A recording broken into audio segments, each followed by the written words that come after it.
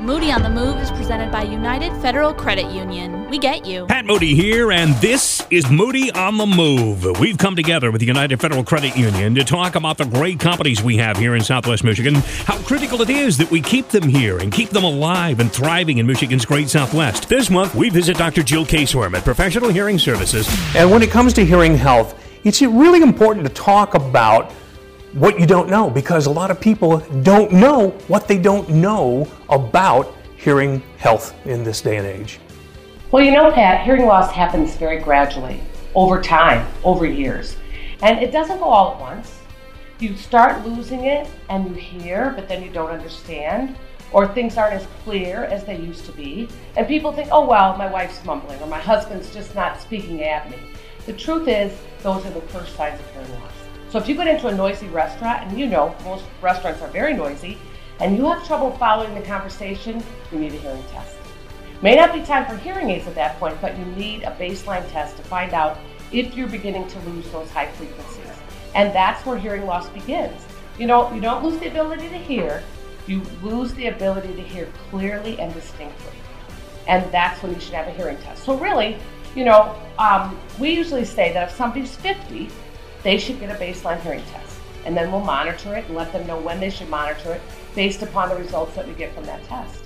It's painless, it's easy. You come to a great place, we have hot cookies, we have coffee. I mean, hello, who wouldn't want to do that, right? Exactly. So why is it, do you think, that so many people wait so long? Because you say the average person waits probably 7 to 10 years too long. Mm-hmm. Yep, they wait too long. And what we do know is that cognitive decline is twice as likely in someone with untreated hearing loss. So we know that connection between the ear and the brain is incredibly important, especially as we age. So people wait because, let's face it, nobody jumps up and down about saying, I'm losing my hearing. Maybe I ought to go get hearing aids. Julie Dunsing also in the house with us today, Chief Operating Officer here. Julie, talk us through what happens when somebody does decide, all right, it's really time now. I can't hear well. I really need to do something about this. What happens? Yeah, certainly.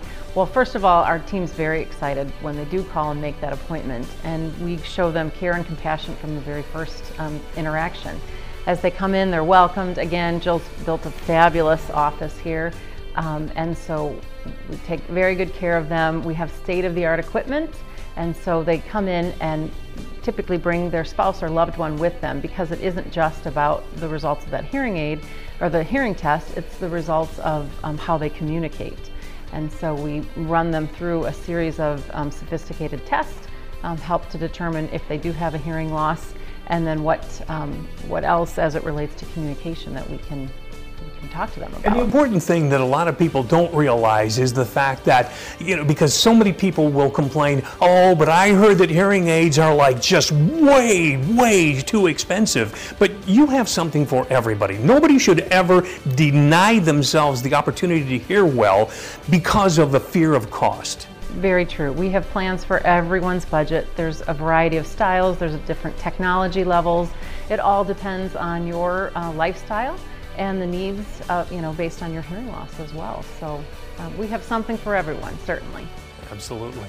Well, it's certainly a critical juncture for anybody when they suddenly arrive at the decision that I've got to do something about this. And it's always a delight to know that you have such an incredible team here to go and handle all that. Talk a little bit about your staff and what they bring to the table here. Well, our staff is, first of all, we have constant continuing education. We have to maintain a standard of care that is as good as it is, as good as it can be, because that's what's really important to myself and to Julie and the rest of the staff. The staff have been with us a long time. It's like a little family. We have doctors of audiology that have gone to school for 8 years. We have hearing instrument specialists. We have assistants. We have great patient care coordinators, and we have a service center.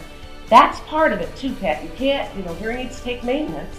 And we have to have a staff that's ready, able, and willing to help people and we do have special walk-in hours. So we're here to serve people. That's what we do. It's important to me that people in Michigan's Great Southwest have access to the very best in hearing health care. And that is our standard, and we won't compromise for anything less. Well, after you folks got me involved and got me hearing better, it was funny because a friend of mine said, I really need to have my hearing checked because she was convinced that she was not hearing properly. And she came down, she got the test, and you pointed out, you're just not paying attention. You really just need to pay attention. Your hearing is fine, just pay attention. Everybody knows that my husband wears hearing aids, and we have a few issues now and then. I'm not the best communicator, let's say.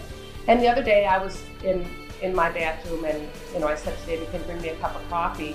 He was around the corner, in the kitchen, and he then did what he should have done, what I should have done. He came to the bathroom and said, I know you wanted me to bring you something. I'm assuming it's coffee, but is there something else you'd like? Now that's great, isn't it, after 44 years of marriage? I mean, that's communication. But you do, you have to be patient with people. Life is noisy today. We're all distracted by our phones and our iPads and everything else. And so you really do have to take time and have intentional communication, like, honey. And then if you call somebody's name, they're going to know to perk up and to listen. But too often, if I'm working on my computer, I'll say, hey, Eddie, how's my boy? And David will go, what? I'm like, I'm not talking to you. So you need intentional communication. It just makes life easier. And speaking of intentional, if you're going to be intentional about it, what's the best place to start? Pick up the phone, go to the internet. What's the easiest way to connect with you? The biggest thing is, pick up that phone, make a call. You can get on the internet and book from our website at www.prohere.net, and we make it easy for people to do business with us. And as the voice of experience, that is very true. I know it to be true, absolutely. Folks, that's another edition of Moody on the Move, and our huge thanks to the team at United Federal Credit Union. We get you, and we also get the team from Little Red Fern, who make us look so good every time after time. Thank you so much, Ryan Cheevers and team, for making another great edition of Moody on the Move. Moody on the Move is presented by United Federal Credit Union. We get you. Visit moodyonthemove.com to see all of the businesses that Pat Moody visits.